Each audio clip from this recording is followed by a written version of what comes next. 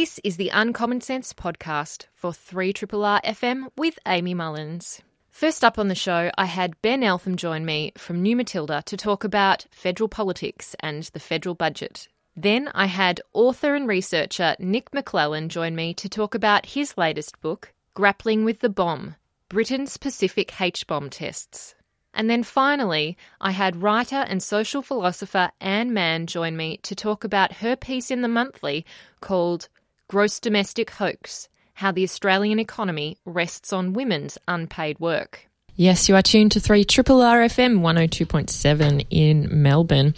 And as I said, I now have with me in the studio Ben Eltham, who is the National Affairs Correspondent for New Matilda, and he joins me in the studio. Hi, Ben. Morning, Amy. How are you? Morning. I'm good. We certainly have reached, autumn weather, perhaps winter. Oh, yeah, it's reasonably chilly.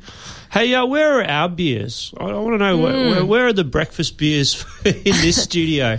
Hint, hint, breakfasters who are enjoying a nice craft beer session with the guests they had at the end of the show. We can see through the glass, just cracking on and having a few beers over there. It's a good way to start a Tuesday morning, isn't it? Yeah.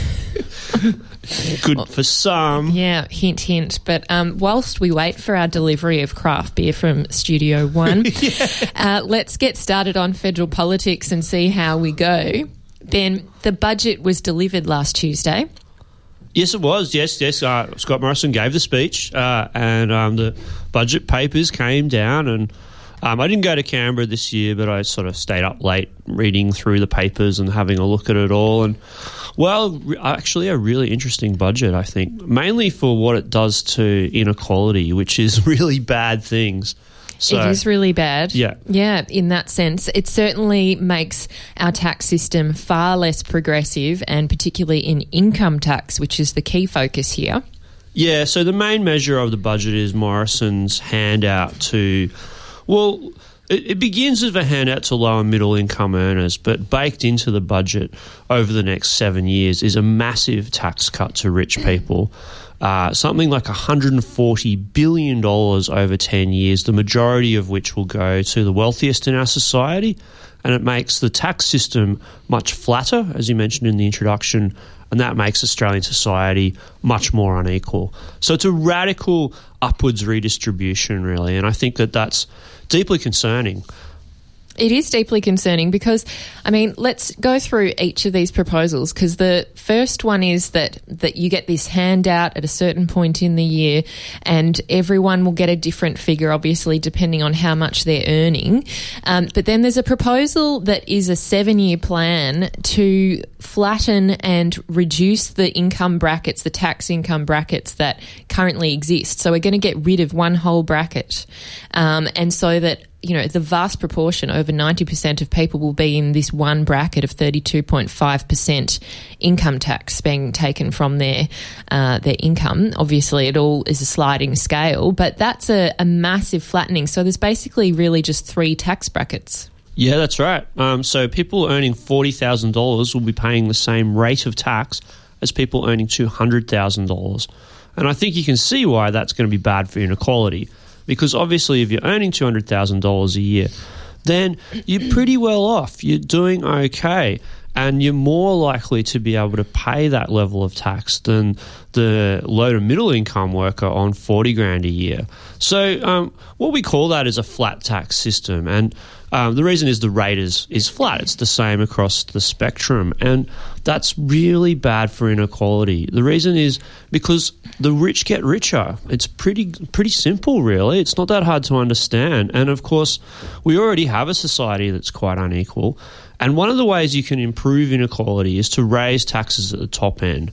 This penalises the very wealthy in our society, but it also channels that tax back to the government, which can spend it on roads, schools, hospitals, pensions, all the things that make our society a better place to live in.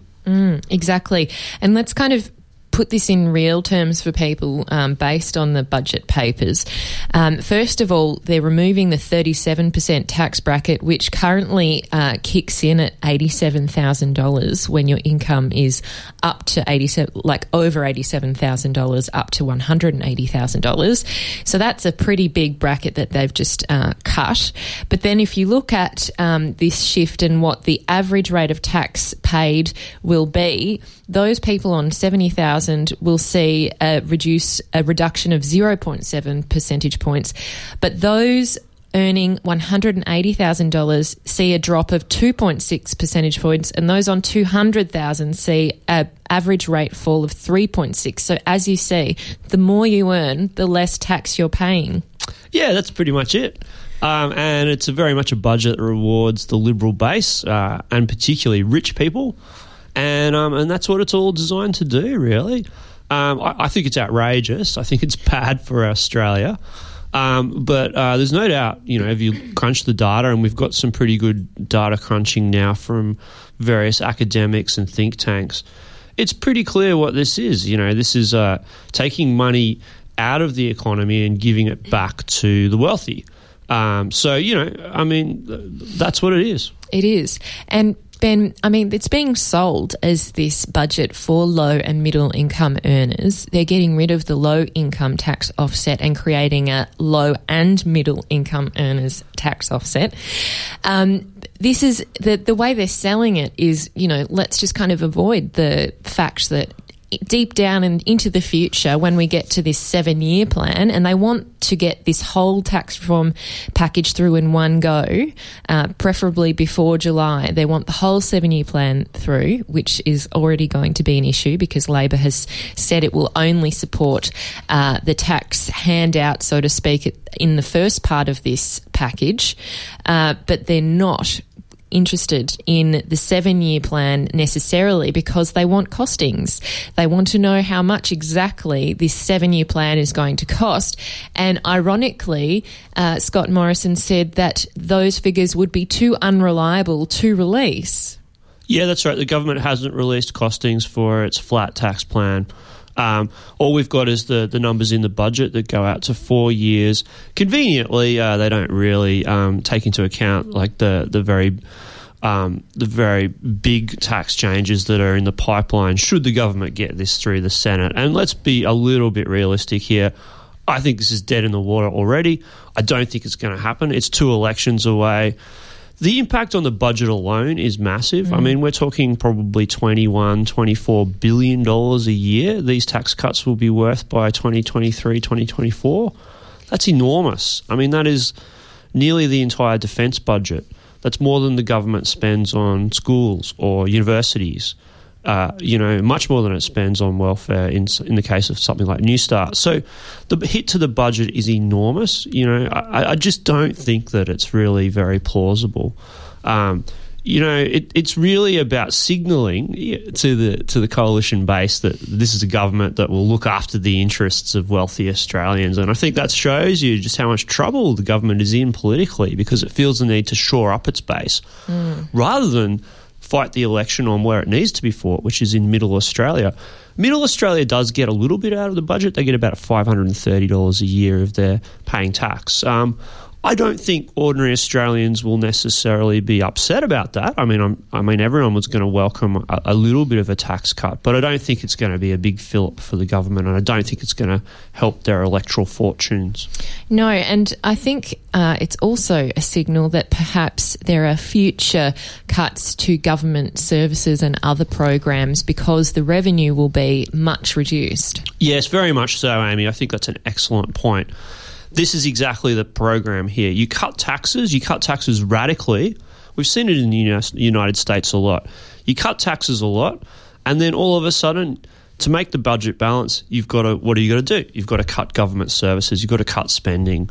So, the government has made a decision here, a very calculated decision that rather than bank the extra tax revenue that's flowing in at the moment because the economy is healthy, and to use that money to pay back the debt. Remember, we had a budget emergency a few years ago. We had a debt and deficit disaster. That's all disappeared now. No mention of that in Scott Morrison's speech. and really no long-term effort to pay back the debt either, which has ballooned under this government, much more than it had under Labor. I mean, this budget really puts the lie to the idea that the coalition is a better fiscal manager than Labor. I think that's, if you look at the figures, that's blown out of the water.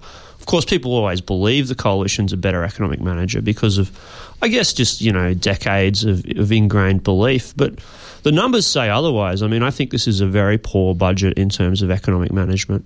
Well, we've seen a lot of money come in, $35 billion, in fact, of cash that we're now spending on income tax cuts, among other things. Yeah, that's right. I mean, then that money could have gone to things like paying back the debt, or it could have gone to things like investing in productive infrastructure, investing in education, which gets some of the best returns you can invest as a government because more educated people are more productive and they earn more over the life of their career.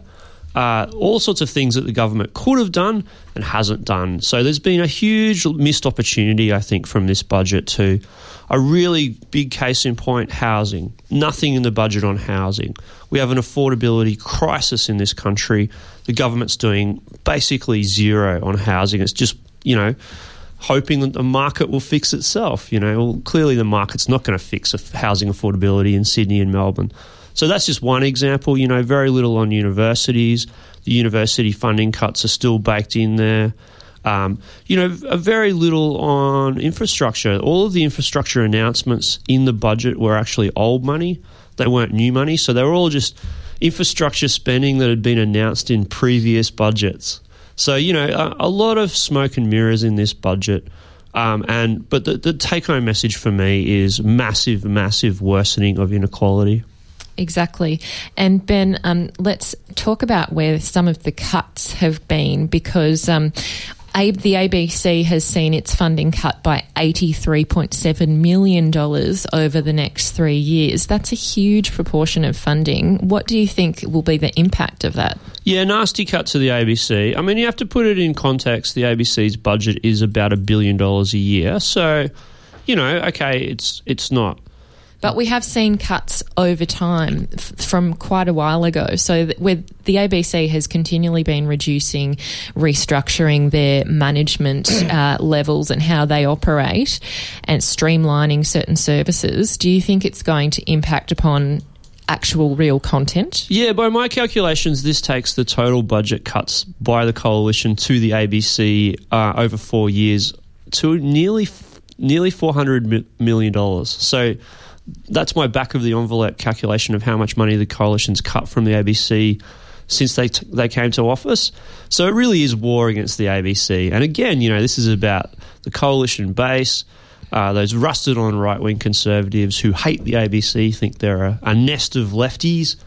And it is going to hurt the ABC, there's no doubt about it. Gavin Morris, the news director of the ABC, gave a speech last week where he said, there's no more fat to cut. We've got to start cutting into muscle from now on. We're going to have to sack journalists.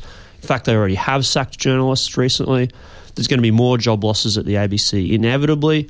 I think the quality of the ABC's news coverage and many other things the ABC does, remember, they do drama, they do local coverage, they are an emergency broadcaster. All of that stuff's going to have to start to decline now. Yep.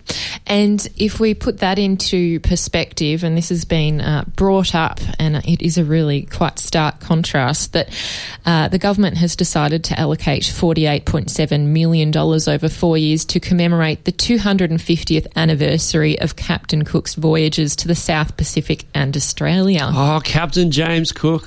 Yes, everybody's favourite white man. Exactly. The one historical figure you learn about in primary school. Yes. Hopefully things have changed since I was in primary school. Well, look, a man of science and culture, travelled the world to observe, some astronomical observations, and then travelled on to, in inverted commas, discover Australia in 1770. Look, this is again part of the endless culture war that the coalition likes to play. This is just, naked pork barrelling really for Scott Morrison's electorate. Ironically, yes, he gets a statue. Yes, he gets a statue in his electorate, and there'll be some money to splash around for some ribbon cutting and so on and so forth. I mean, it's not a lot of money in the scheme of things, but it does kind of show you, I think, the government's priorities. And, I would have thought a government that's this unpopular, this close to the election, they would have, rather more pressing priorities than trying to, sign off on sort of legacy culture war projects like a Cook Memorial. It is really quite funny, I agree. But it does put some things into perspective because it is more funding is being spent on that than mental health. Yeah, I mean, but every budget is important because it shows you the government's priorities, and that's a really good example, for the government, what their priorities are. And I don't think this government is particularly interested in mental health. It's not particularly interested in the less fortunate people in our society in general. So there's very little funding in the budget for preventative health in general. The government made much of their aged care announcements on the budget night. But if you look into the detail of those aged care announcements, they're actually tiny. I think there was something like 14,000 aged care places. Home care packages. Care packages, across 4 years. Now, there's 100,000 person waiting list for those packages. So this is just a drop in the ocean. It's barely going to touch the surface of it. So if we look at the scale of need in many of our human services, social services in this country, and if we look at the scale of the government investment, there's a massive mismatch. And the government's made a decision not to address those problems, but instead to hand money back, particularly to rich people. Exactly. And these budgets have a lot of forecasting and assumptions baked into them about how the economy is going to be travelling over the next 4 years across the forward estimates. And one of the assumptions the coalition has made is that wages growth is somehow going to rise to 3.25% by 2019-2020. And it was interesting but not surprising that Elizabeth Proust, the chairman of the Australian Institute for Company Directors, said that was a rather heroic forecast and that she had no idea how they were going to get to that. Yeah, it is hard to see how wages will be growing at that kind of clip. They've been bumping along the bottom for a long time now. Employment has been growing strongly, and that's really what's got the budget out of trouble. We added 300,000 full-time jobs in the last financial year. So, full credit in that respect. The economy is improving, but we're clearly not at a stage where the labour market is tight yet. And it's only when it's too hard for employers to hire workers at their current wages that they'll start to give workers a raise. I mean, that's just basic economics. At the moment, we can see that even though we're adding jobs, wages aren't growing, which tells us that there's still plenty of slack in the labour market. Exactly. And it does mean that if you assume that wages will grow and you'll get to 3.25%, that also perhaps your revenue forecasts may be off. And that's always a risk in terms of the budget. There are many assumptions about where we're going to save money. We'll pick up money from cracking down on illegal tobacco, for example, and get $3 billion from that. I mean, these are major assumptions that we have. Do you think that these assumptions are perhaps not so realistic? Well, basically I don't know, because that's the problem with these budget forecasts. You don't know whether they're going to turn out or not. That's the nature of uncertainty. The bigger uncertainties are things like macroeconomic risk, what might happen in China. The US recovery is now into its 5th or 6th year. At some point, the US Federal Reserve is going to have to start putting interest rates up again. What will happen then? Might that torpedo the US economy? It's really hard to know. We don't know what's going to happen in the rest of the world, and that will affect Australia. At the moment, the economic news is good, and that's great. But we don't know that that's going to continue, obviously. Yes. And let's talk about the budget reply, because I think that is important to show where Labor wants to challenge the government. And certainly they do want to challenge them on tax. They certainly did a bit of a throwdown to Malcolm Turnbull and Scott Morrison, saying that they would actually raise them one and do better. They would support the first round of tax cuts or giveaways. But then what else did they propose, Ben? Well, I say this every year, Amy, and I guess I'm going to have to say it again. Budget reply speeches mean very little. They're just not that important in the scheme of things. But it does signal where they're going to challenge the government on their budget and what parts may or may not get through. Sure, they become basically a political device, a talking point, a piece of rhetoric. Labor's response to the budget was to double the tax cut to low and middle income earners. A maximum of $928 a year for middle income earners. That's right. I mean, I think they should have ramped it up to 1,000 just to, it's a nice round figure. Yeah, nice round, cool, 1,000, So, I think that will be more attractive to voters should they listen and care, which generally they don't. However, I do think that Labor has probably got their messaging better than the Coalition, because Labor's sort of policy on this is they're not going to commit to the big flattening of the tax system. They're not going to commit to these massive tax cuts to rich people. And instead they're going to direct the tax cuts to middle Australia. And I think that is a better political message. Yeah, it's for everyone who earns less than $125,000 a year is where they're going to focus their attention. It's very smart politics because, let's face it, how many people actually know people who earn more than $120,000 a year? I mean, you have to get up into some pretty rarefied air to actually be earning that much. Absolutely. The statistics say that I think 120 is something like the 85th percentile or something like that. I'll have to crunch the data on that carefully, but the majority of Australians earn less than $120,000. Let's just put it like that. Yeah. So I think Labor's targeting there is very clever. And they're still maintaining that they will have increased revenue, more revenue to play with, and that's why they can afford these tax cuts, is because they are going to make their changes to negative gearing and capital gains tax, as well as to the superannuation tax concessions, family trusts, which they recently announced, and franking credits. So Labor has a whole suite of plans to reduce areas where there are loopholes, where those who are on high incomes that already are well off are using the system to their own advantage. Do you think this is going to, I guess, get through to voters that there's a substantial difference between the tax reform that the Liberals are proposing and the tax reform which Labor did propose at the last election and the kind of new proposals they've got? Yeah, I don't know. That's a really interesting question. We're talking about tax. Tax is pretty boring. It is. It's not sexy. Do ordinary punters care that much about tax? I mean, no one likes to pay tax. Negative gearing did pick up, though. In the last election, that seemed to be something people did pay attention to because it had that real life impact, which was on housing. If Labor can package up this message well and actually communicate it to voters, and if voters are listening, then I think they've got a strong message there, because what we can find out from this budget, if you delve into the budget papers, is the bad times are over. The budget emergency is done. We could have a surplus tomorrow if we were prepared to attack all of those tax concessions and rorts to rich people.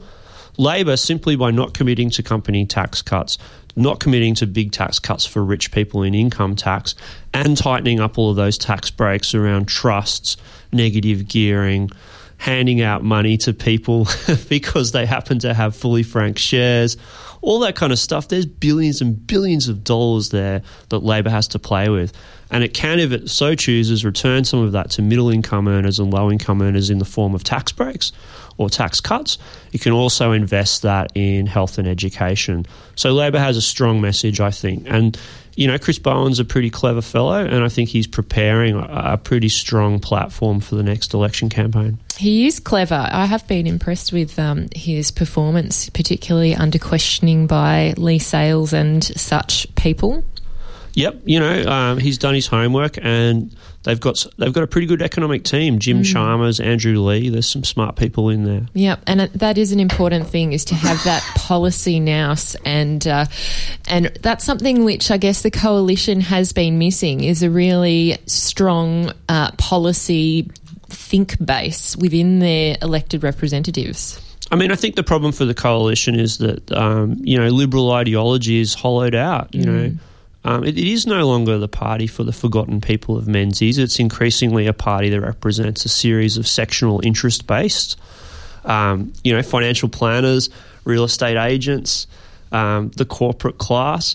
these are fairly narrow groups within society, and so by the coalition returning favours and goodies to those interest groups, to their base, there's less and less ability for them to think in the big picture about what's good for Australia, what's good for the majority of people in Australia. And it's worth mentioning about the robo-debt program, which will continue, and that's already there, featured as part of the budget. Oh, yes, robo-debt. Certainly not dying off, no, you can't kill despite the controversy. No.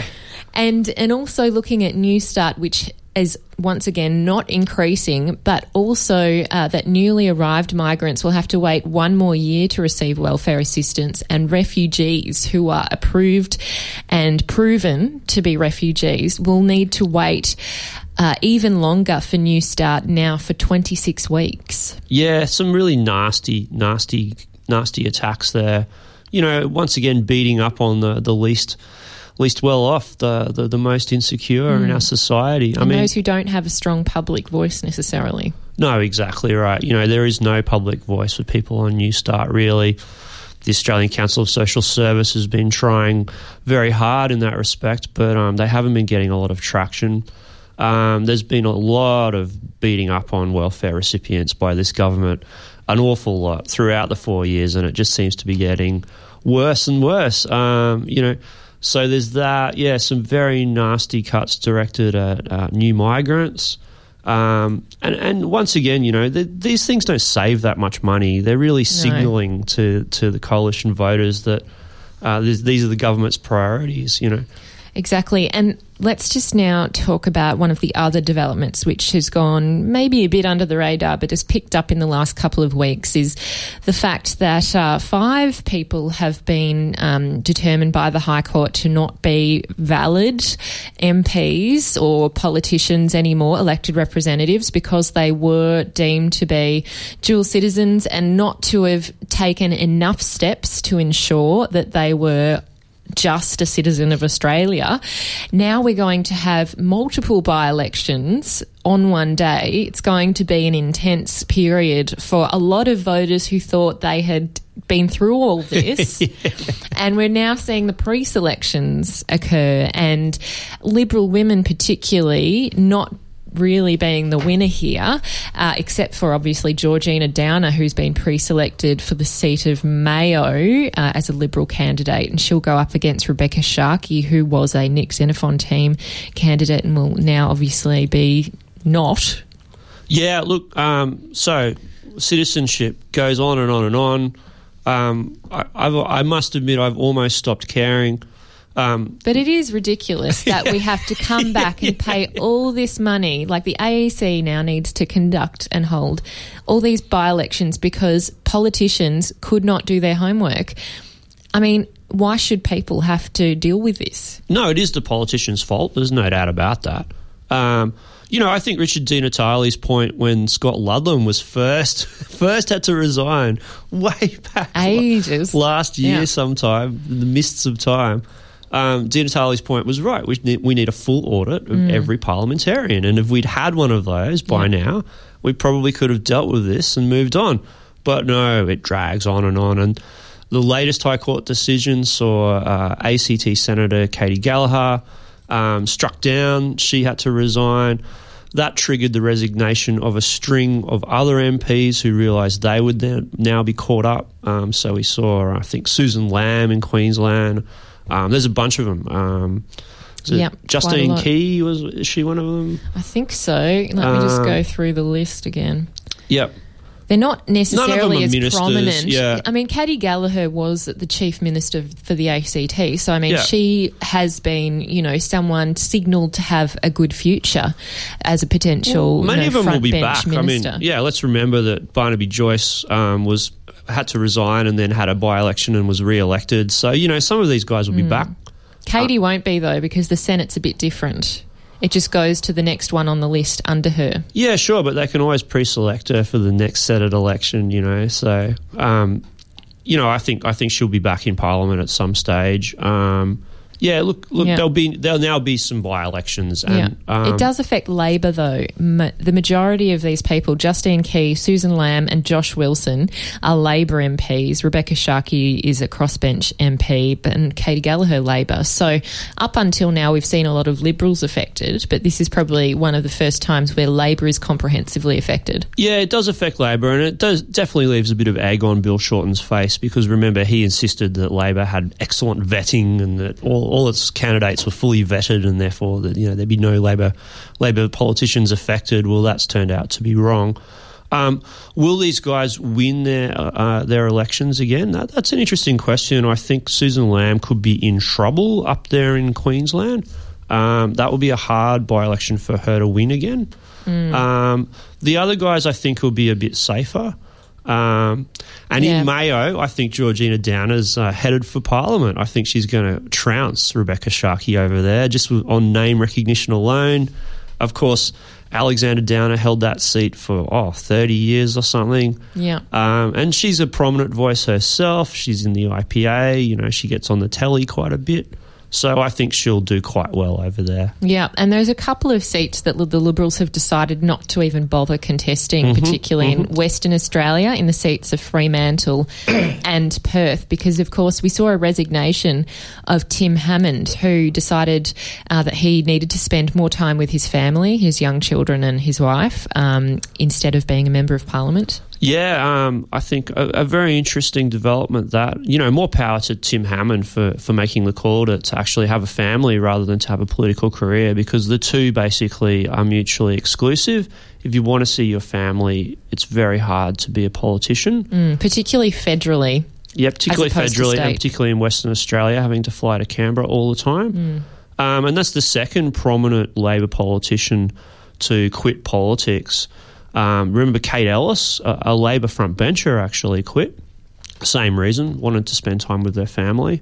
So, we are starting to see talented people drop out of politics because of family reasons. And I think, that's a good thing for those people. Absolutely. For those politicians and their families, I think that's the best result. Whether that's the best result for our democracy, I don't know. No, and perhaps we need to look at Parliament in the way it's done and operated, and perhaps start changing things a bit. Well, that's a very noble sentiment, Amy, but I don't think that's happening anytime soon. Well, I have brought this up before, that if you think about it, Parliament is a workplace, and it really doesn't have that much flexibility in there. We've obviously seen parliamentarians and senators able to breastfeed in Parliament, which is, something where we've had to make those changes and allow, people and enable them to have, cots in their offices and partners travel with them so that they can look after the children while the person, mother or father, is off doing the work. Sure. I think, our Parliament is a barbaric and quite arcane workplace that, is desperately in need of reform on so many different levels. But let's also acknowledge that the real issue here is not just the practices of Parliament. It's about the entire political class and their ambition, the 16-hour working days, the ruthless way in which politics is conducted in this country. You can reform the working conditions inside Parliament all you like. That's not going to change factional pre-selection or the way that political parties deal with minorities. Doesn't change the game. It really doesn't, no. No, exactly.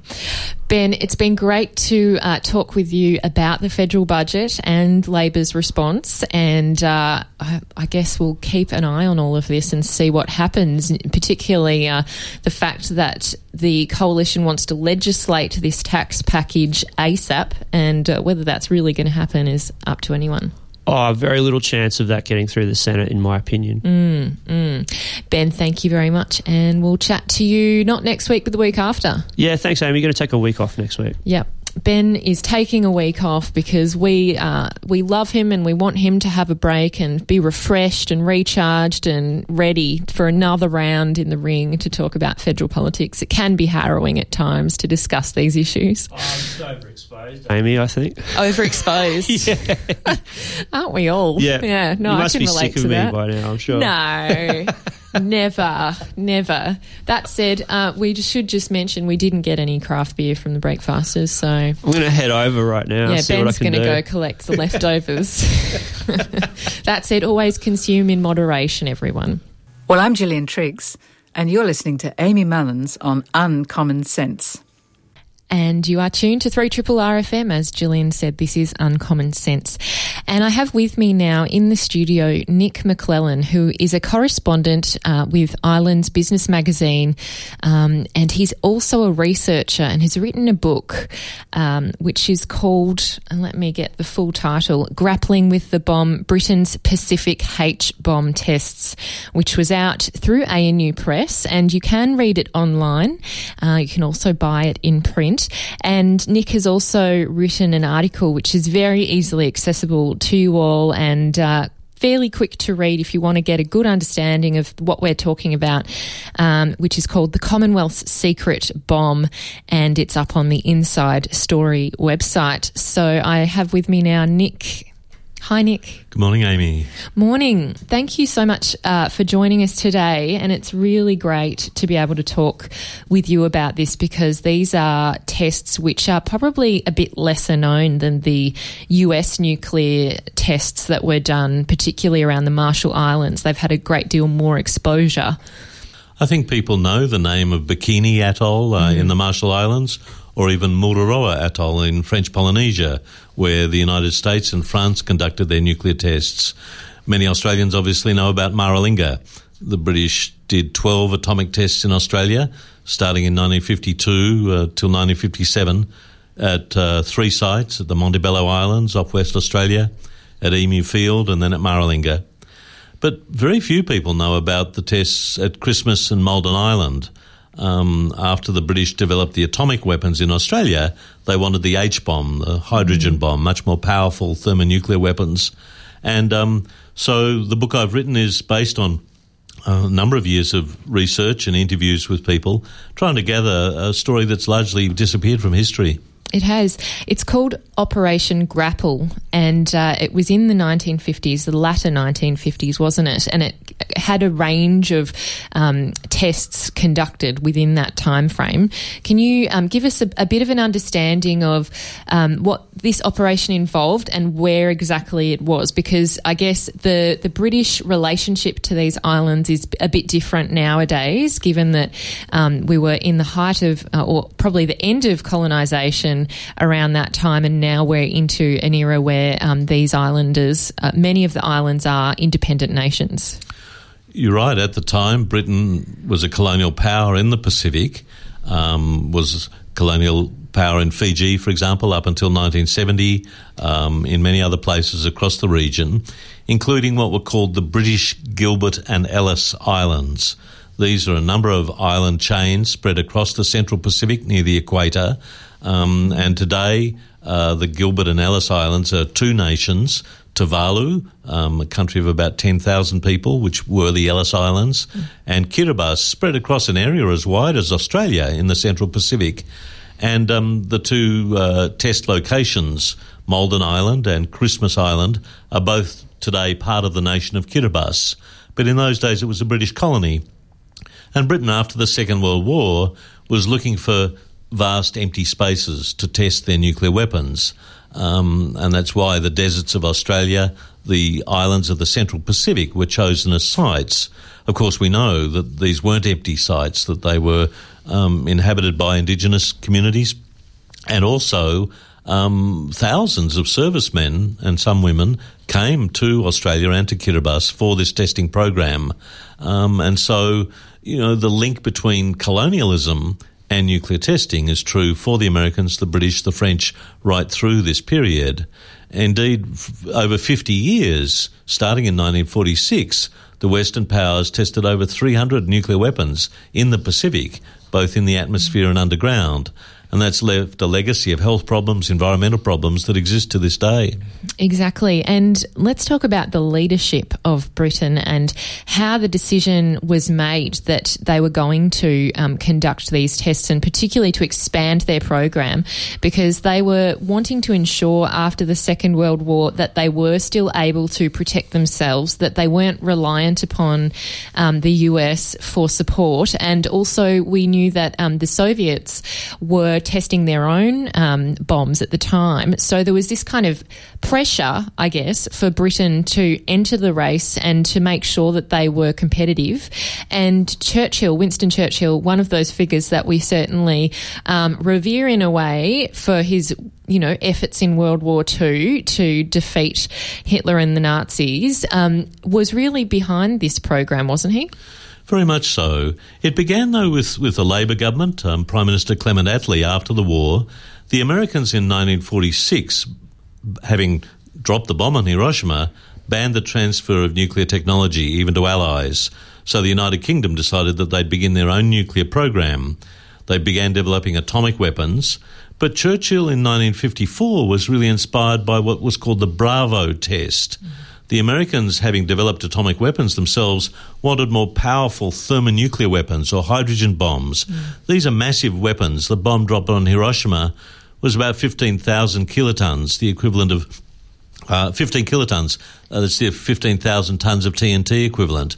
But the Bravo test, 1st of March 1954, was 1 million tons of TNT equivalent, a megaton. And Churchill saw the American test. It was a massive impact on him politically, and decided that Britain too needed to develop these more powerful thermonuclear weapons. Britain had lost a lot of economic power during the Second World War. Its empire was crumbling. The independence of India, of Palestine, rebellion in Cyprus, Malaya, all over the British Empire. And so having nuclear weapons would keep it on the high table of international affairs. Because of extensive American and Russian testing, there was also pressure for what was called a partial test ban treaty, to ban the testing of weapons in the atmosphere. So Britain was in a rush to test these nuclear weapons, these more powerful hydrogen bombs, so they decided that having been refused the right to test in Australia and New Zealand these powerful weapons, they used their own colony in the Central Pacific, and that's where a further 9 H-bomb tests were conducted on Malden Island and then later on Christmas Island. And I found it really interesting when you were talking or writing about the US tests of their first hydrogen bombs, and you were looking at, how they were literally picked up by planes and transported across to the Marshall Islands. You were really kind of making us really understand the size and scale of such an operation and how they've perhaps, advanced over time as well. They're not necessarily the same size as they once were. But you say that the Mike bomb that was dropped by the US in Operation Ivy was a clumsy beast, larger than a house, weighing 65 tonnes and requiring refrigeration to keep the hydrogen fuel liquid until detonation. But it vaporised the coral islet of Galap, and I excuse my pronunciation, and left a crater 60 metres deep.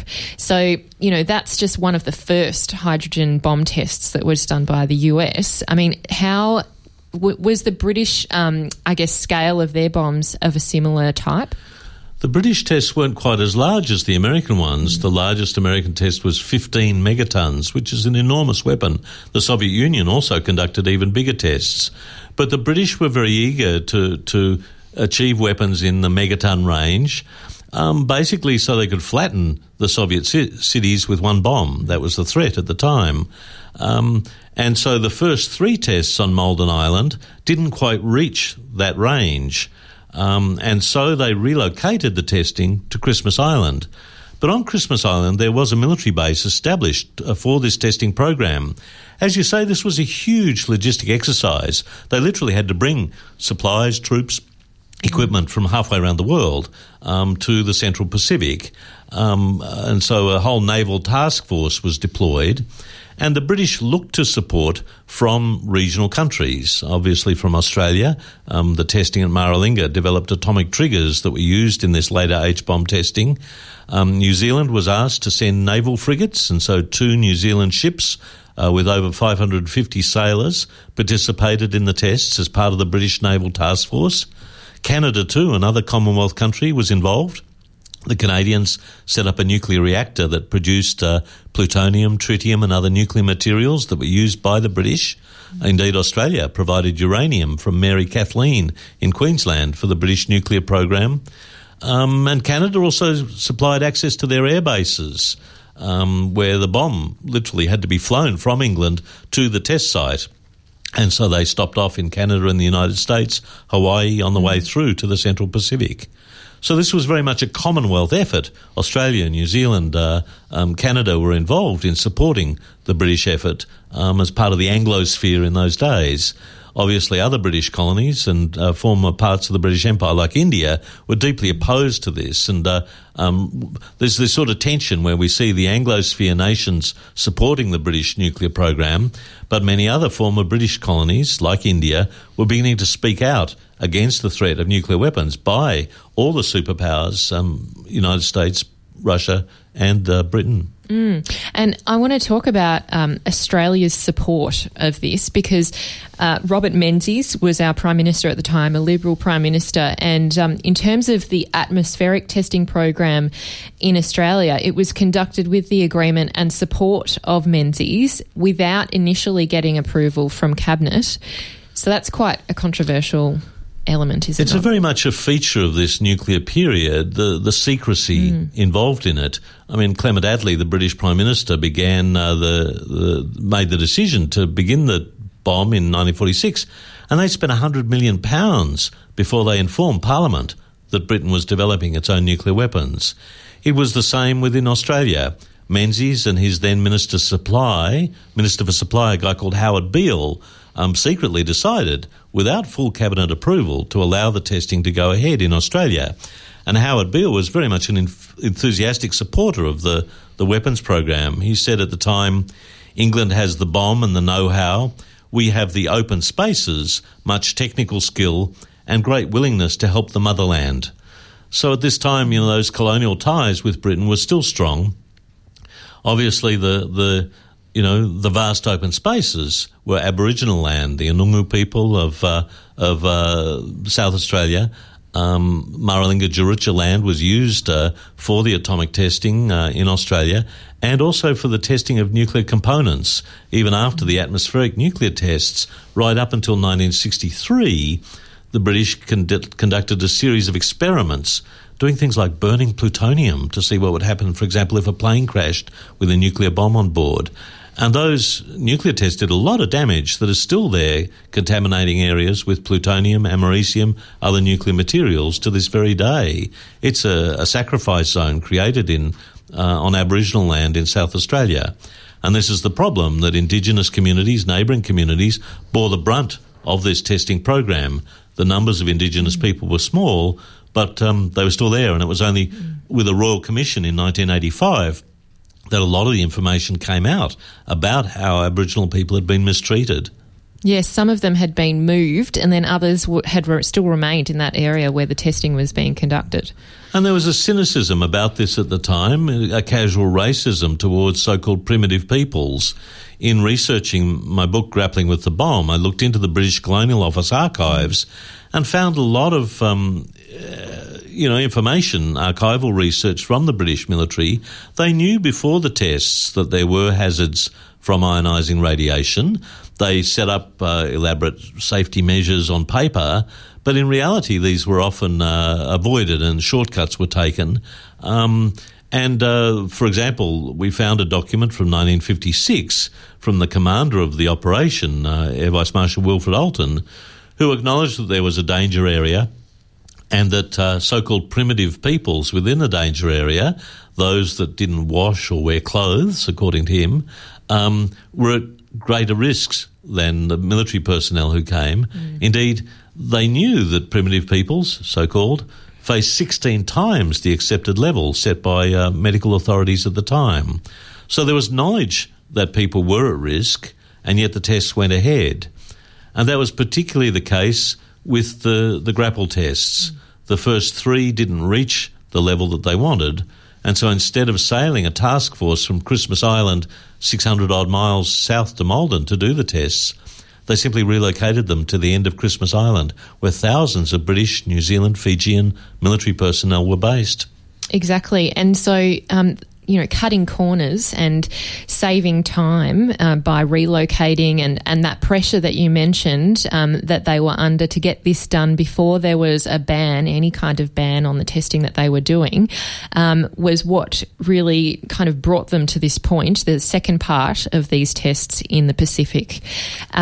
Can you talk a bit about those tests and the people that were involved there? Because as you said, it wasn't just British people, it was New Zealanders who had been called upon on their frigates to join, as well as Fijians who were part of the military and other troops there who were potentially, some of them not even aware that they were going to be involved in bomb tests until right before. In the book, I interview a lot of the survivors. These are people now in their 80s because the tests were conducted 60 years ago. They were often young men, and they were men mostly, who were there. There were 3,000 or 4,000 British troops on the island at any one time, but my book focuses on the experience of people from the Southern Hemisphere. So New Zealand sailors aboard the frigates Bukaki and Rotuiti who were there. There were 276 Fijian participants. Fiji, as I mentioned, was a British colony at that time, and so people were part of the British Army through the Fiji military forces, or what was called the Fiji Royal Naval Volunteer Reserve. So the Fijian soldiers and sailors were serving on the island. And there were also some Gilbertese, some Micronesian islanders living on Christmas Island at the time. There'd been a plantation there since the early part of the 20th century, and there were dozens of families located there who were plantation workers, women and children included. When the military operation began, the plantation was shut down, and many of the Gilbertese men were working as labourers to support the British with difficult, dirty tasks that others didn't want to do. So you had that mixture of British, Fijian, New Zealander, Ikiribas, Gilbertese people on the island. And in the book, I spent a lot of time both looking at the archives to find out what it meant for them, but also just talking to people and getting their stories. And it's part of history that's really been written out of history. The young Fijians, for example, were told when they came home not to talk about it under Official Secrets Acts. These were young guys, 18, 19, 20. It was often the first job they'd ever had, often the first time, certainly they'd travelled out of Fiji. They were told that they were going for training exercises aboard a British warship, but no one told them before they went that they were going to participate in a nuclear weapons program. And it was only when they were on Christmas Island that they were briefed that next week there'll be an H-bomb going off. And as I interviewed them, I found some of them were a bit vague on dates and details, but they remembered vividly, as if it was yesterday, the image of this massive bomb explosion. They were lined up either ashore or on the decks of the Naval Task Force, backs to the blast, hands covering their eyes because of the flash of the detonation. And then as the bomb exploded, as the mushroom cloud rose over the sky, they turned around to watch this. And the British said it was safe, of course, that the tests were conducted in the air, far enough away from the troops that they wouldn't be facing hazards. But we know today that that's incorrect, and that there were serious hazards of ionising radiation for these participants. Yes, and one of the concerns was the radioactive effects on those people affected, the Brits, the New Zealanders and the Fijians. And in some of the tests there was a great deal of, protective clothing, and in others there wasn't, particularly the ones later on. They didn't have full-body clothing and they were quite exposed, their skin being exposed to the blast that occurred. You know, over time the British got more lackadaisical with safety measures. For example, in the early tests in Australia, people were issued with a film badge, just a a bit like an X-ray exposes. You can see how much radiation is coming on a piece of film. And about 90% of participants in the early days in Australia were given film badges. But by the time of Operation Grapple in 1957-58, only about 20% of participants were given those badges, and even then, those badges weren't developed. All the New Zealand badges were collected and sent back to England and then thrown away without ever being tested. So there's no record of the level of exposure for the New Zealand sailors. There were regulations to say, for example, that you shouldn't eat fish that might have been contaminated by the fallout from these massive mushroom clouds. And yet we have photos and oral testimony from the Fijians, from the Gilbertese workers, about how they caught fish and ate them, because Pacific Islanders, of course, we ate crabs and fish and so on. And there's a lot of stories about how the Scottish troops used to buy the beer and the Fijians would go fishing and they'd have beach parties. These were young guys in the middle of paradise, so it appeared. And being told by the British officers not to eat the fish, well, they did. So there were pathways for people to ingest radioactive isotopes that could later affect their health. Particularly the pilots had the worst of it. After each detonation, Canberra bombers were sent to fly through the mushroom cloud to gather samples of radioactivity, and that could help determine the yield, the massive power of the explosion. And the pilots had the worst casualty rates from 76 Squadron. Many people were seriously exposed to very high levels of radiation, and a number died from leukemia, cancer and other illnesses later on. So the British suggestion that, we had very good safety standards wasn't played out in reality.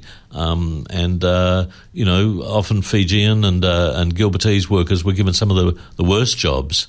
In the book I interview a Fijian sailor, Paul Arpoi, and one of the jobs he was given was to dump drums of contaminated materials and clothes and other things into the ocean. He only discovered this when he was sitting on the drum and a British sergeant major knocked him off the drum, said, "Don't sit on that, you'll ruin your wedding tackle," so to speak. He was, he was being told to take these out in a small boat and chuck them over the side into the ocean. So these sort of stories are really important to document, because the British continue to this day to say that people weren't exposed, beyond the pilots really, to hazardous levels of radiation. But we know that's not true. Exactly. And you do quote one of the assistant trials planning officers from the Atomic Weapons Research Establishment, and that was a British organisation. And the man was Ernest Cox, who was flown in by helicopter from HMS Warrior to Malden Island after one of the tests, to retrieve scientific instruments. And you say that he soon noted that everything was not quite right. Quote, "I said to my army helper, what the hell is wrong and what the hell are we doing here? We both had a strange feeling. We noticed no flies, no movement of lizards and no booby birds. We found several burnt and dead birds, and in the distance we heard one of the 3 wild pigs, but we didn't dare approach too close to it. It was badly burnt and was going around in circles blind. I said, this bloody place is contaminated, and what the hell are we doing here?" I mean, it sounds apocalyptic. Well, these are incredibly powerful weapons, and even though many of the tests were conducted in the atmosphere, up in the air rather than on ground, as a way of reducing radioactive fallout, from that sort of testimony, it's clear that there were hotspots of radioactivity on Malden Island. That was after the second test. And we know this, days after being taken back to the British Naval Task Force, Cox had tests, and he had blisters, radiation burns all over his legs, and was found to have a very high level of exposure. The story that really came out about this was after this second test, the Orange Herald test in June 1957, a high chief from Fiji was there visiting the Fijian sailors, and he went on shore. This was a man named Ratu Panangalau. Now, Ganelau was a very high chief in Fiji, and he later became the Governor-General and then President of Fiji in the 1980s, so a very distinguished figure. And he went ashore on Malden Island, flown in by helicopter, like the British soldier just described, And he's a big man, over 6'5", and so they didn't have boots big enough for him. So he went sort of without onto the island. Now, later in life, he came down with significant health problems. He died of leukemia in an American military hospital. He had Guillain-Barré disease, which is a autoimmune disease, and his two youngest sons, both born after the 1957 test, didn't have children. And so his older children all had large families. His two younger sons were both incapable of having children.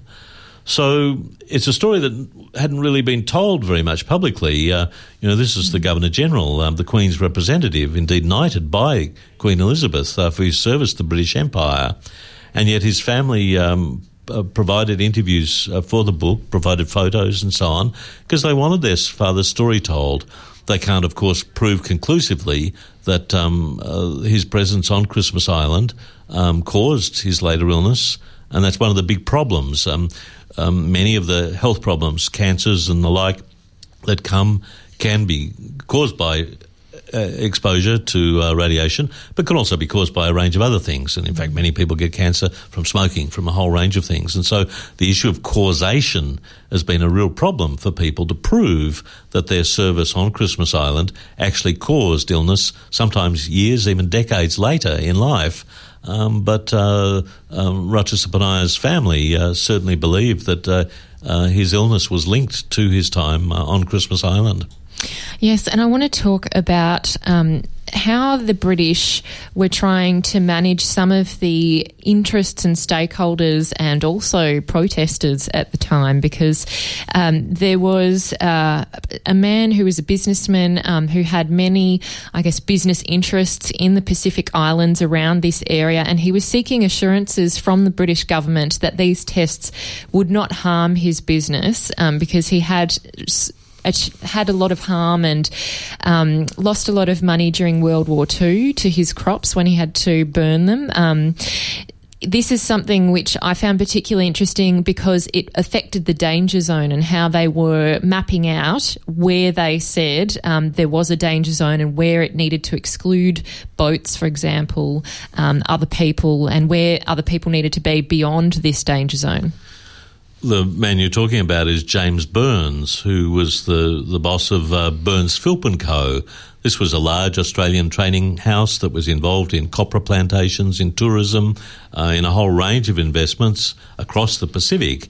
And Burns was one of the major businessmen from Australia at the time operating in the Pacific. We mentioned there was a plantation on Christmas Island, but there were a range of plantations owned by Burns Philp & Company on neighbouring islands, on Jarvis, Washington, Fanning and others. These were inhabited islands, therefore, just some hundreds of miles away from Christmas Island and Malden Island, where the tests were conducted. The British did declare a danger area to warn off planes and shipping, but we found in the archives, colleague Wadden Nasi was the first to notice this, that they redrew the danger area to basically exclude all the inhabited islands where Burns Philp plantations were located and where there were local plantation workers. So we found in the archives, and it's republished from the Colonial Office archives in the book, a map. Instead of drawing a neat 400-mile circle around Christmas Island and Malden Island as an estimate of the test zone, the danger area for the test, they instead drew square lines rather than circles, and the squares just happened to cut out all the inhabited islands in the area. And this allowed Prime Minister Harold Macmillan, the British Prime Minister, to stand up in Parliament and say that there were no inhabited islands within the danger zone. And the reason for that was they'd literally drawn the danger zone. You can see the pencil marks on the map in the reproduction in the book. They'd redrawn the danger zone to exclude places where there were plantation workers. And James Burns was quite angry about what he called hydrogen bomb antics, because he'd seen what had happened in South Australia, and he was anxious that he would face loss for his business. He wasn't particularly concerned about the plantation workers, but he was worried about the potential damage to his business. And So we think of protesters against nuclear weapons coming from Greenpeace in future times and so on. But at the time, there was pretty widespread opposition to this. And one of the things that I've tried to do in the book is capture a range of people, both a British pacifist named Harold Steele, who tried to sail a boat into the region, Burns himself, but also a lot of indigenous protest. Going right back to the beginning of the nuclear age, Pacific Islanders had an ambivalence to this. It was an opportunity to participate for the soldiers, as I mentioned, who went. It was a great adventure in some ways to travel, to see the world. Certainly politicians like Robert Menzies used it to reinforce their loyalty to empire by supporting the tests. But there was also widespread opposition from Indigenous peoples across the Pacific. And from the archives, we found all sorts of examples of petitions, for example, by Marshall Islanders against the US nuclear tests, protesting to the UN Trusteeship Council. Western Samoa petitioned the UN Trusteeship Council to halt the operations. They were in New Zealand territory at the time and were very concerned. They lost by 9-1. Only Russia supported their protest. New Zealand voted together with the British and the Americans against the Samoan people at the Trusteeship Council. In the Cook Islands, the Rarotonga Island Council, these are the Ariki, the customary chiefs of the Cooks, protested. In Fiji, there were newspaper editorials. One Indo-Fijian newspaper said, nations engaged in testing these bombs in the Pacific should realise the value of the lives of people settled in this part of the world. They too are human beings, not guinea pigs. So it wasn't just the protests from peace movements around the Pacific Rim. People in the Pacific were saying, we don't want to be guinea pigs as the Western Allies develop their nuclear weapons. And this is the contrast I had in the article about the Commonwealth secret bomb, that you had Anglosphere leaders from Australia, New Zealand, Canada supporting the British nuclear weapons program, but people in the colonies at the time actively speaking out against this program and really calling for an end to atmospheric nuclear testing, something that occurred in 1963 after the Americans and the Russians had done enough testing. They signed the Partial Test Ban Treaty, which Britain reluctantly joined, but they got the bomb by then. Exactly. So really what you're saying is these protest movements were happening at the grassroots in these Pacific Island communities well before even some of the major protest groups we know today that are involved in anti-nuclear movements. And I think that's one of the things that is a central theme of the book, that Pacific Islanders were not simply victims in all this, that they were active participants. As I say, some were soldiers and sailors, were involved in working as labourers in the whole operation, and others were actively campaigning. I interviewed many years ago a woman named Marie-Therese Danielson. She and her husband Bengt wrote a famous book called Mururoa Mon Amour, published in the mid-70s, which spoke out against French nuclear testing. It was one of the earliest public statements. But when I interviewed Marie-Therese, I said, how did you get interested in this? And she said, back in 1950, we were anthropologists in the Tuamotu Archipelago, one of the 5 archipelagos that make up French Polynesia, the French colony in the Pacific. And one day the Copra boat arrived and this guy jumped off and wanted people to sign a petition against nuclear weapons. It was 1950. There's a man named Puvana Opa, who's a famous Tahitian independence leader. At the time, he was a church leader, a deacon in the church. He'd seen in the first service in the First World War and been involved with the Americans during the Second World War. As he heard of nuclear weapons, he decided that nothing should, that people shouldn't be developing these weapons, and so he wanted to collect signatures for what was called the Stockholm Peace Appeal. This was an agreement put out calling for the abolition of nuclear weapons, ban on nuclear testing. Over 32 million people signed it in the 1950s. And here was this guy going around on a copra boat collecting signatures in the outer atolls. So Marie-Therese and her husband, Bengt, were anthropologists in the middle of the nowhere studying native Moors on this isolated island, and some guys collecting signatures against nuclear weapons. 25 years later, they write a book that makes them famous for their opposition. But it was this Polynesian activist who inspired them. And I think that's really important when we think today about the struggles around climate change. The same process is happening. a lot of the rhetoric that comes out is, we have to help these poor Pacific Islanders, they're threatened by sea level rise.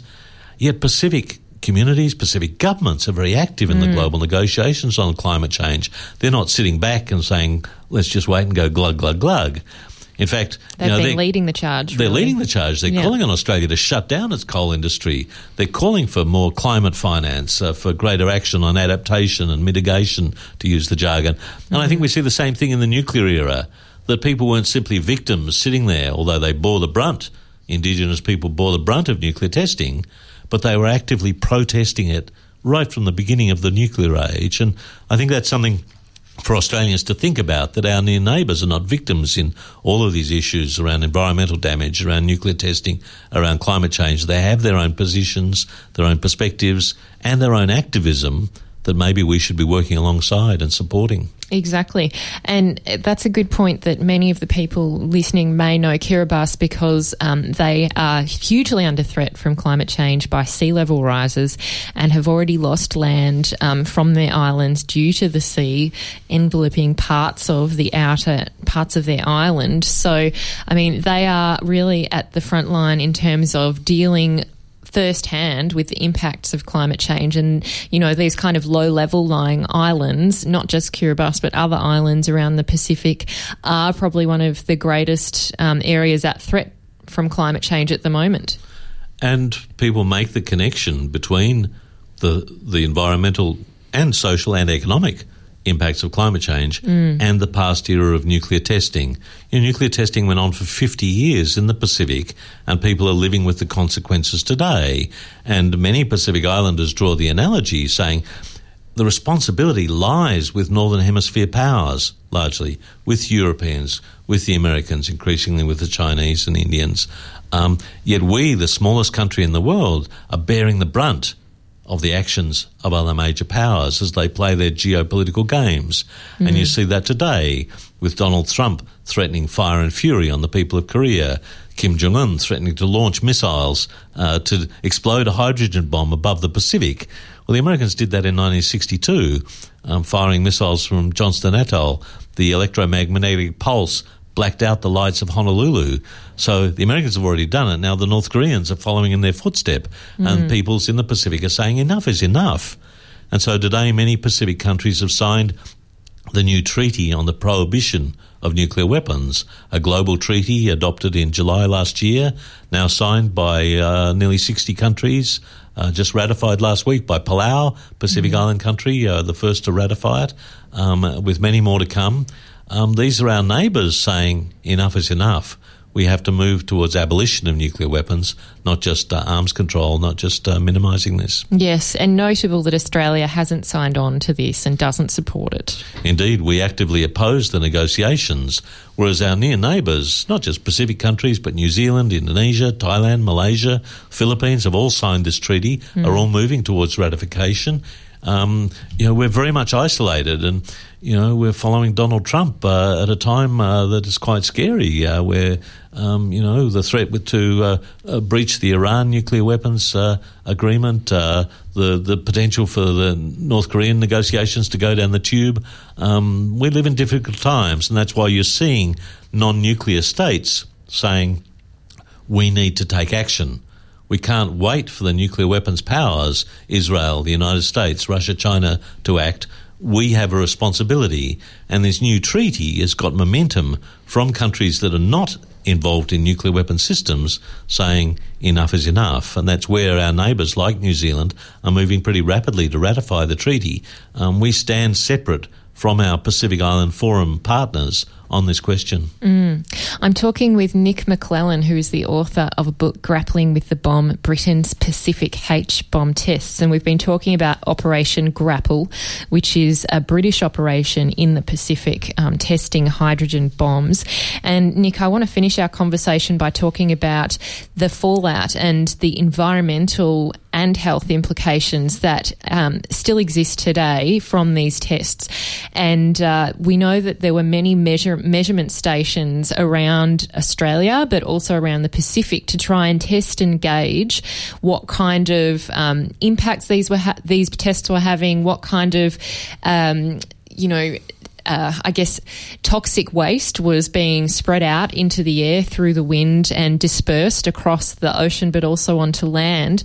I mean, first up, environmentally, what are the current impacts that exist that are still affecting islanders and Australians? Well, some of the radioactive isotopes are long-lasting. They talk about a half-life, which is the time that half of the radioactive material will decay. Some isotopes are very fast decaying, and so they may disappear within days, weeks. But others are long-lasting, and so plutonium lasts 24,400 years as a half-life. So essentially it's with us forever. So the plutonium contamination in the deserts of South Australia is a hazard really for time onwards, well beyond human reckoning. And that's true in the Marshall Islands, the northern atolls, particularly Rongelap, Bikini and Iwitok are severely contaminated, and many people have been unable to return to their home islands. They were relocated during the testing program in the late 1940s, 1950s, and I've interviewed people in the book who are still living in Mudgero, the capital, unable to return to their home on Rongelap, for example, where they were relocated after 1954. It's the same at Mururoa and Whangatofa. The French atolls are severely contaminated with plutonium and other radioactive isotopes. So these also spread, however, over vast distances. In the book we talk a lot about strontium-90, which is a byproduct of these nuclear tests. And in the 1950s there was a lot of concern that strontium was being carried literally around the world by high-level winds in the stratosphere and upper atmosphere. And at the time, the Western Allies did a lot of studies about how much strontium was accumulating in people's bones and teeth and so on. And there was this rather obscene program called Project Sunshine, don't you love the name, where the Americans and British nuclear authorities wanted to sample body parts, bones, teeth and so on to determine how much strontium was being taken in because of American, Russian, British nuclear testing. And so in 19 countries around the world, they started to collect samples, and this is bones and teeth. They often used dead children, and this was often without informed consent from the parents, children that had died in hospital.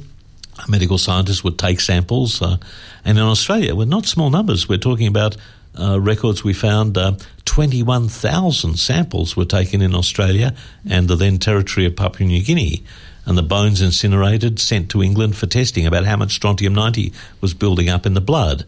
So this was literally like body snatching. And there have been inquiries in recent years about the lack of ethics from the medical and scientific personnel involved in this program, which began with good intentions but spilled over to the stage where, completely unethical behaviour as scientists were studying this. There's another project called Project 4.1, where American scientists looked at the people in the northern part of the Marshall Islands who'd been very badly irradiated by the Bravo test, people from Rongelap and Iwitok and other atolls. And they were tests conducted over decades as a human study group. Basically, the Russians did the same thing, and I'm sure that today other samples are being taken from people in other nuclear countries.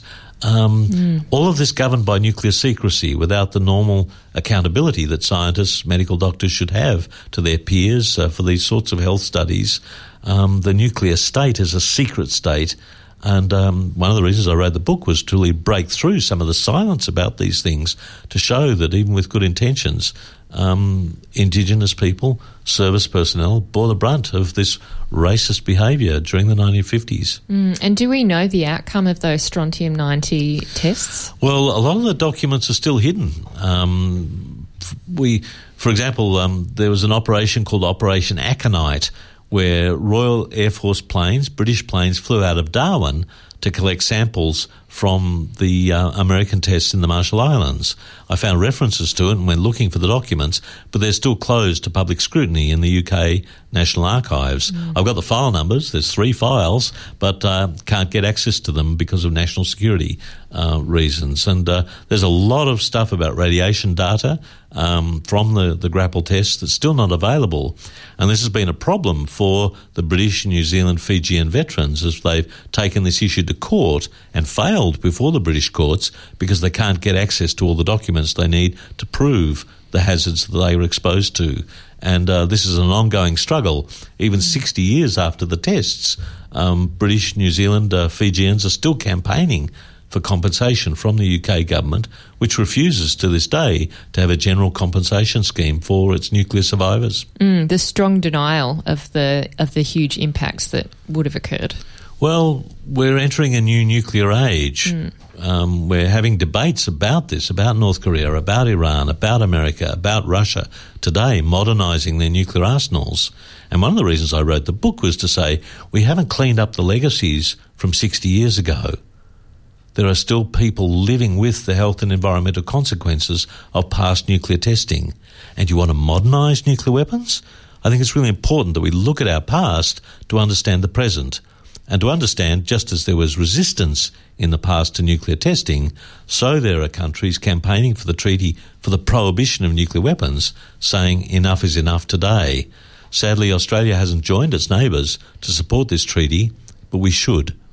And with an election coming up in the next year, this is maybe an issue that Australians should be asking their political parties, what's your position on the treaty? That's a really great point, Nic. That's where we're going to have to end this interview. It's been fascinating speaking with you about this, and I really commend you on all the research you've been doing and talking about this with us. Nic is a journalist and researcher in the Pacific Islands and Australia, and he's a correspondent for the Inside Business magazine, Islands Business magazine, which is based in Fiji. And you can read Nic Maclellan's book, which is we've been discussing, Grappling With The Bomb, Britain's Pacific H-Bomb Tests, on the ANU Books Publications website. And you can also read that article that you have written in Inside Story called The Commonwealth's Secret Bomb. Nic Maclellan, thanks for joining me. Amy, thanks very much for having me.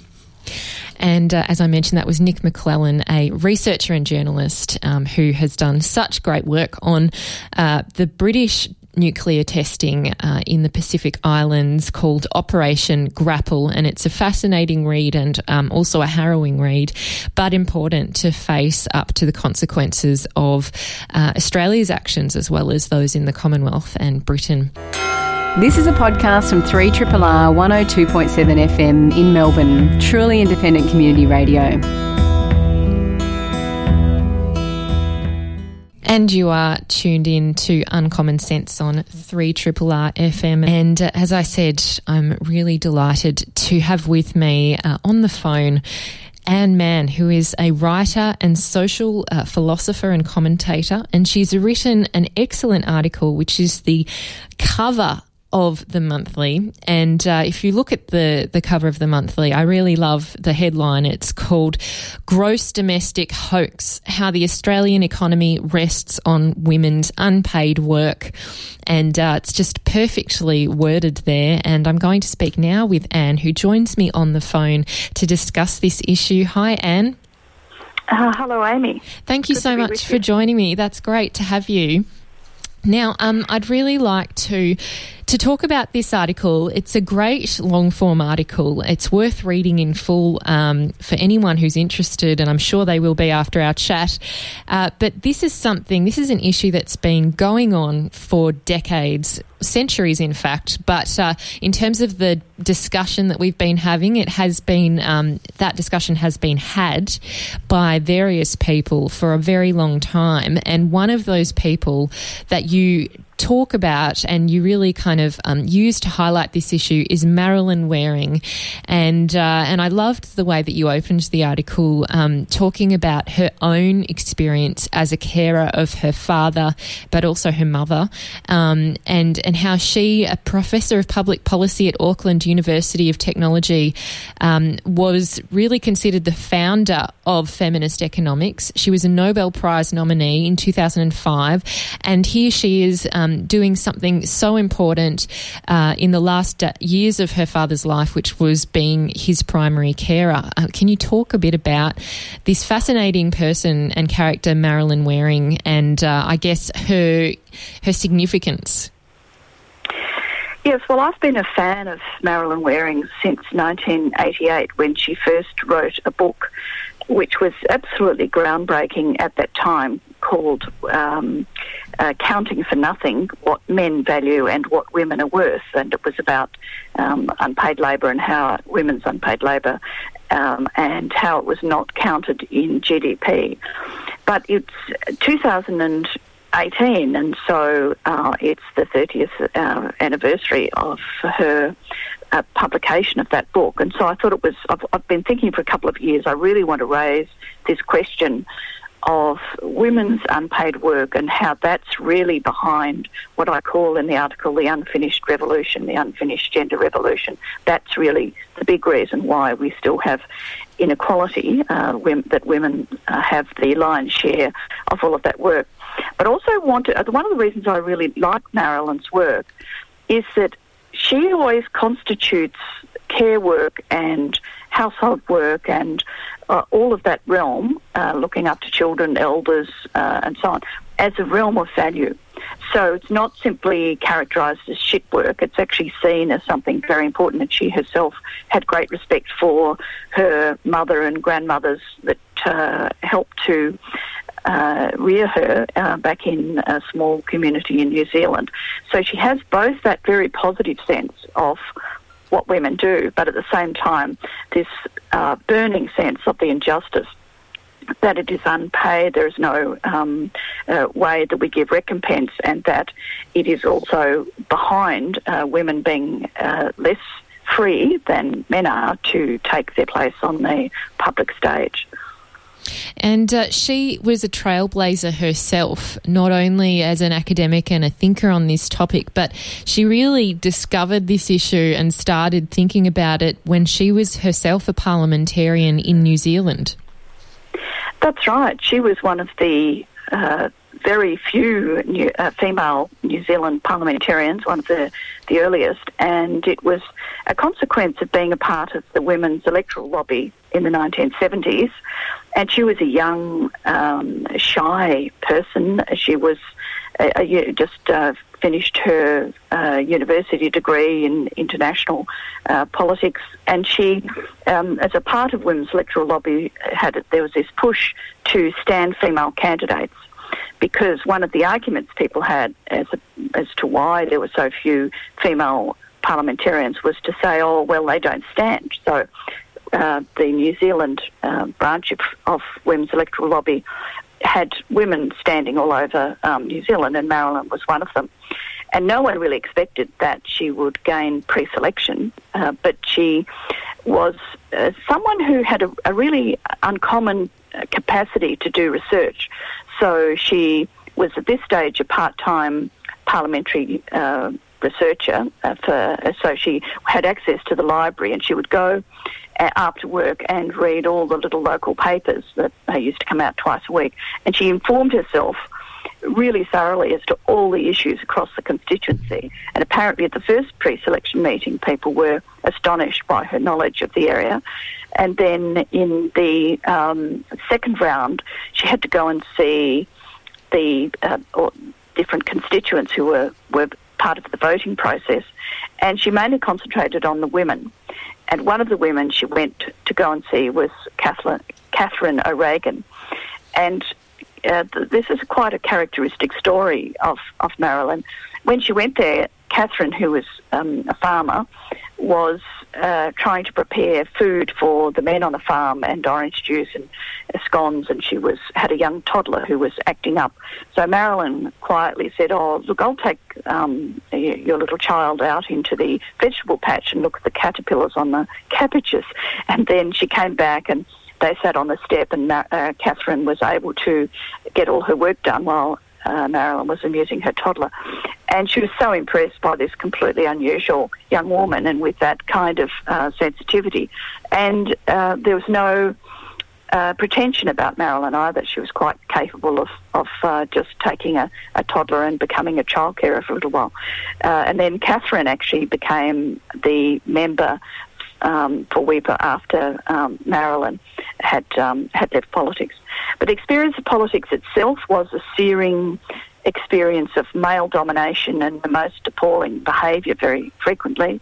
There were jokes about raping your wife. You were meant to laugh along. There were almost physical fights in the long corridors where they waited and queued for voting, and she was frequently sort of thrown about. And her leader, she was a member of the National Party government, Robert Muldoon, was something of a bully as well. He was, and I mean, some of the quotes in there are quite shocking when you talk about, the jokes that they were making about rape in marriage was just really, obviously, it's part of a time that existed, but that said, you can still hear some of that overt sexism around in politics this day and age. So it's not totally gone. But one of the things that Waring does is she attends this World Conference on Women in Copenhagen in 1980, and she's a representative of New Zealand. And I thought one of the interesting issues she took up before this issue of the GDP is about maternal mortality around the world, and the phrase that was in this document, "men don't die in childbirth." I mean, it's an excellent point to make that this is one of the major contributions that women make that men cannot make, is that they are not all women, but women who choose to have children or have children, carry this child, look after it during that time in the 9 months that it's gestating, and then also afterwards. They are the primary carer in most circumstances. And I was really shocked that when she delved into this GDP issue, what the outcome was, how we were measuring GDP and where it was all based. Could you talk about Marilyn's involvement as chair of the Public Expenditure Committee in New Zealand and just kind of what she found out? Yes, that was really the turning point, I think, for her in the beginning of this really original, groundbreaking work on women's unpaid labour. Robert Muldoon had a bit of a problem. He didn't really want to put her in the cabinet because she was far too independent and was likely to cause trouble, but she was also the only woman in his caucus at that point, and she was, to not give her something would have been seen as discrimination, I suppose. So it was only the 1970s, but people were starting to change on that issue. So instead of making her part of the cabinet, knowing her formidable capacity for research, and she was known to be an incredibly hard worker who did her homework, he made her unexpectedly, in a way, the chair of the Public Expenditure Committee. And as chair of that committee, she had the capacity to ask both Treasury officials but also all sorts of government departments what information they had on women.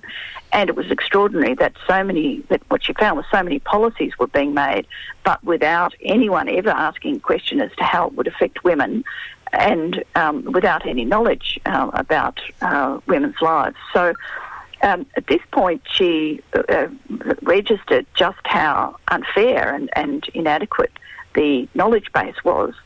But it was actually after she left politics that she really began to make a study of it. And the study of it came from an exchange with a Treasury official where she called him after the Copenhagen conference. She called a Treasury official over and said, well, look, where does all this calculation for GDP come from, and why doesn't it include women's unpaid labour?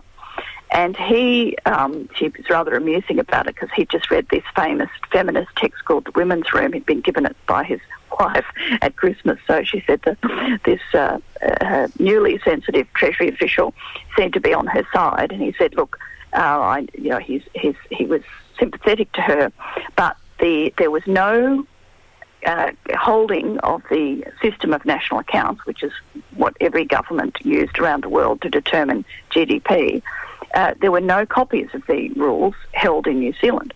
So Marilyn Waring said to him, "Oh, well, then get them from Australia." She said they have a cultural cringe over there and they expect Australia to have things that New Zealand doesn't.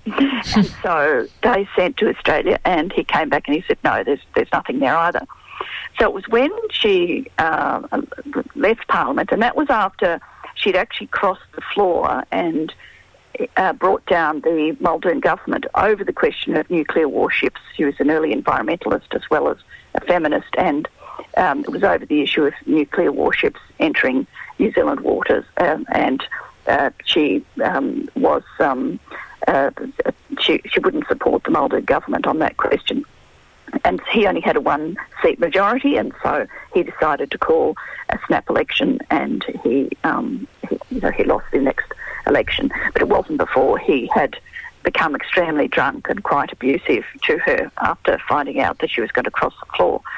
Anyway, so she left politics after that and became a goat farmer, but not before she'd gone to the United Nations in New York and looked at all the volumes of the system of national accounts and looked at the question of women's unpaid work as to whether it was included there, and found that it wasn't included, and actually wept when she read the paragraph saying this work was of little or no importance when she thought back to the wonderful women who had raised her, who were the linchpins of the local community, who did so much work in not only rearing children or running farms, but also in the local community. It seemed a real cruelty to put it in that way, and of course with enormous implications for their lives, that the unpaid labour, which took all of their time, was not counted. Yes, because this is an essential economic and social contribution, an important and vital one that women are making, that when they're raising children and educating them, nurturing them to become productive citizens themselves. I mean, this is something which is almost invaluable in a way because it's so valuable. But how do you place a value on it and really adequately value this kind of work? Yes, well, that's one of the things she did, was to first of all point out that there are major distortions going on in the way we calculate GDP, so that we don't count breastfeeding, for example, but we do count the manufacture of formula milk, even though breastfeeding is understood to be better for children. It is also the case that if you want, as the World Health Organization suggests, 2 years of breastfeeding, then what kind of, instead of treating it as if it's nothing and not counting it, then what kind of policies do you have to actually support women in breastfeeding, not only in terms of longer parental leave, but how do you have workplaces that support breastfeeding mothers? How do you have childcare centres that support, so all of these policies are actually contingent upon you counting it as labour and counting it as a value. In terms of counting, just how much money is involved in all this unpaid labour, one estimate, for example, in 2014, and that was using an average, because there's arguments about how you should do it. Most of the time, women's labour, unpaid labour, is just given a value according to the minimum hourly wage, and that actually devalues it because we already don't pay childcare workers, for example, enough, and we already don't pay elder care workers enough, so it ends up being a lower figure than it should be. The other way of calculating it is for example, the replacement cost of someone who's a chef or a housekeeper as opposed to someone who has the rate of a cleaner. But whatever the case, when they averaged it out in 2014, using the balance between different ways of calculating it, they came to a figure of more than 43 billion, or just under half of GDP.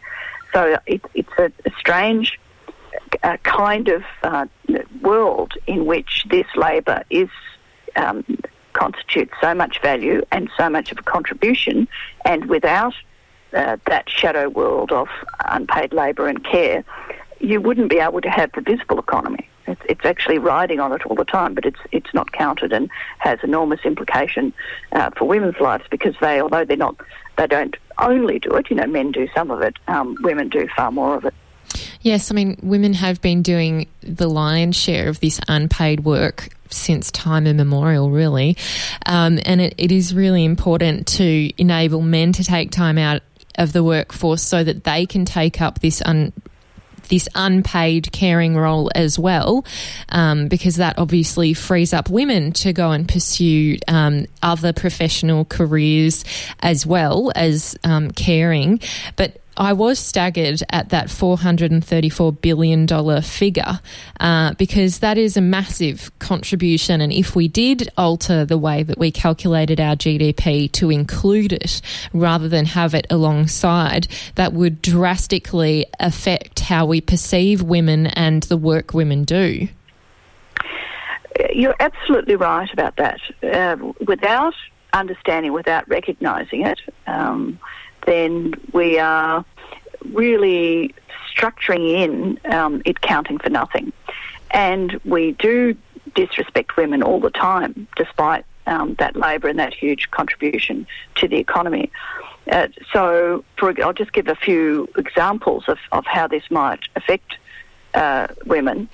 There was a furor over Christian Porter saying that young carers who were caring for their parents who had a mental illness or a disability were costing, they were on welfare, they could be on welfare for 45 years, and they'd cost taxpayers about $500,000. Anyway, when it turned out, and one in particular, a carer on Q&A, challenged him and said, look, I get $8 a day. My mother was, from the time I was a child, developed a rare illness and became wheelchair bound, and she and her sister, and she was actually studying for her VCE, maintained the care of their mother and also were studying at school, and there's obviously just tiny little pittance being paid to them. But the way that is characterised is significant, because it's a very typical example of how women doing this unpaid labour is treated as if it's really nothing. So that there are all these criticisms almost saying, oh, well, they're not in full-time work, why aren't they? And if you have just rendered all the care they're doing as nothing, then of course you think, well, why aren't they employed for longer hours?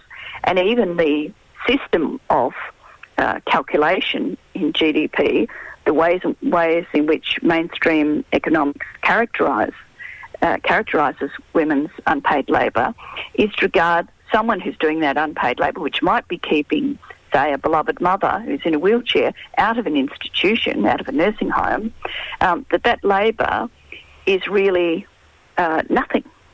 They're doing nothing. They're economically inactive. So the implications of only treating market work, paid work, as something, as something which is worth counting, has the most enormous implications, including for women who do a lot of this care by the time they reach old age. Yes, because it's almost assumed that women will do this work. They will step up when needed to fill the gap that is there of caring for children or for elders. And then when that assumption is made, you know, most women or often women will do that. You know, there are a lot of social norms and expectations around women doing that type of job. And then, you know, we have this language, as you say, that devalues and kind of views them as unproductive citizens, people who are out of the workforce, who aren't contributing. I mean, it is really quite galling, to be honest, to see that happen. Yes, well, we have more than a third of older women who have been looking after family in permanent income poverty, according to one study. So that's an extraordinary thing that someone over 65 has been looking after people all their life, as well as perhaps some paid work, but it's not enough to match the kind of superannuation that she might have had she not had interruptions to her work, paid work.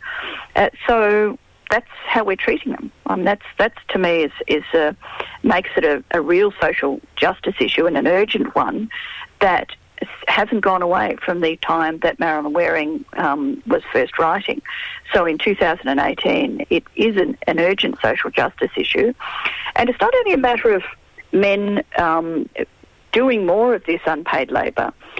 If we are so foolish as a society as to create a care penalty for those who do it, then how exactly are we ever going to implement gender equality and actually get men to do more? Because it's unlikely to happen while you are creating these care penalties, and then all you have is the default social norm position where by default women are expected to, for example, retire early and care for an aged parent. And then, you know, we are now changing the pension so that it's only available when you turn 67. So what happens if someone retires, as I know many of my friends have, in their late 50s, certainly by 60, in order to care for aged parents. But then if they're single, then they don't necessarily have the economic resources to even keep a house. So older women are one of the most rapidly rising groups of people who are becoming homeless.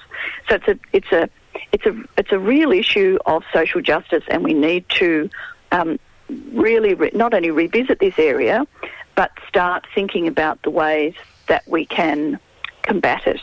And I mention an international aid campaign from ActionAid, which was in places like Kenya, Uganda and Nepal, where they actually had women fill out time use diaries, and then they could see not only how much they're doing, but often, since they weren't literate and their husband was, or the husband saw just how much they were doing, but also, given all their time was taken up with that unpaid labour, how much paid labour could they do? And it was obviously not very much. So it became much clearer as to how much government assistance you needed too, not just sharing more of the labour, but also government assistance so that they could have more time to do paid labour. So it was a matter of respect and recognition for the paid labour itself, but then redistributing that care and making sure that it was shared more fairly. Yes, I mean, it makes this issue urgent, I think,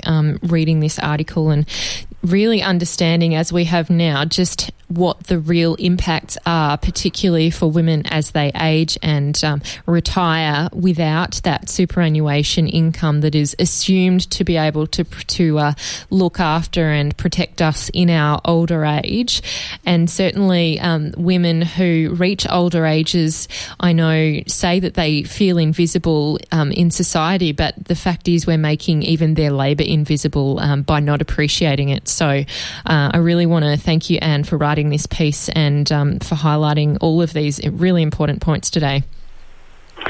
Well, thank you, Amy, for a really terrific discussion. And I think it's actually that when people understand it, they are much more likely to feel that we need to take action about it. And so I'm hoping that the article will galvanise discussion, but more than that, action on behalf of all those women who spend their lives doing this invaluable and valuable unpaid labour. I couldn't agree more. Thank you so much.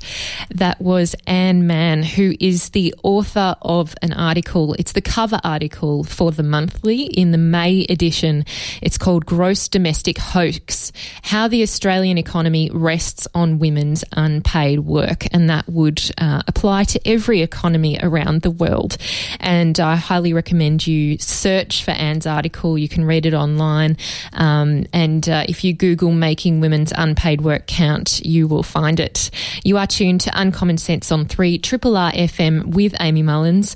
This has been a podcast from 3RRR 102.7 FM in Melbourne. Truly independent community radio. Want to hear more? Check out our website at rrr.org.au.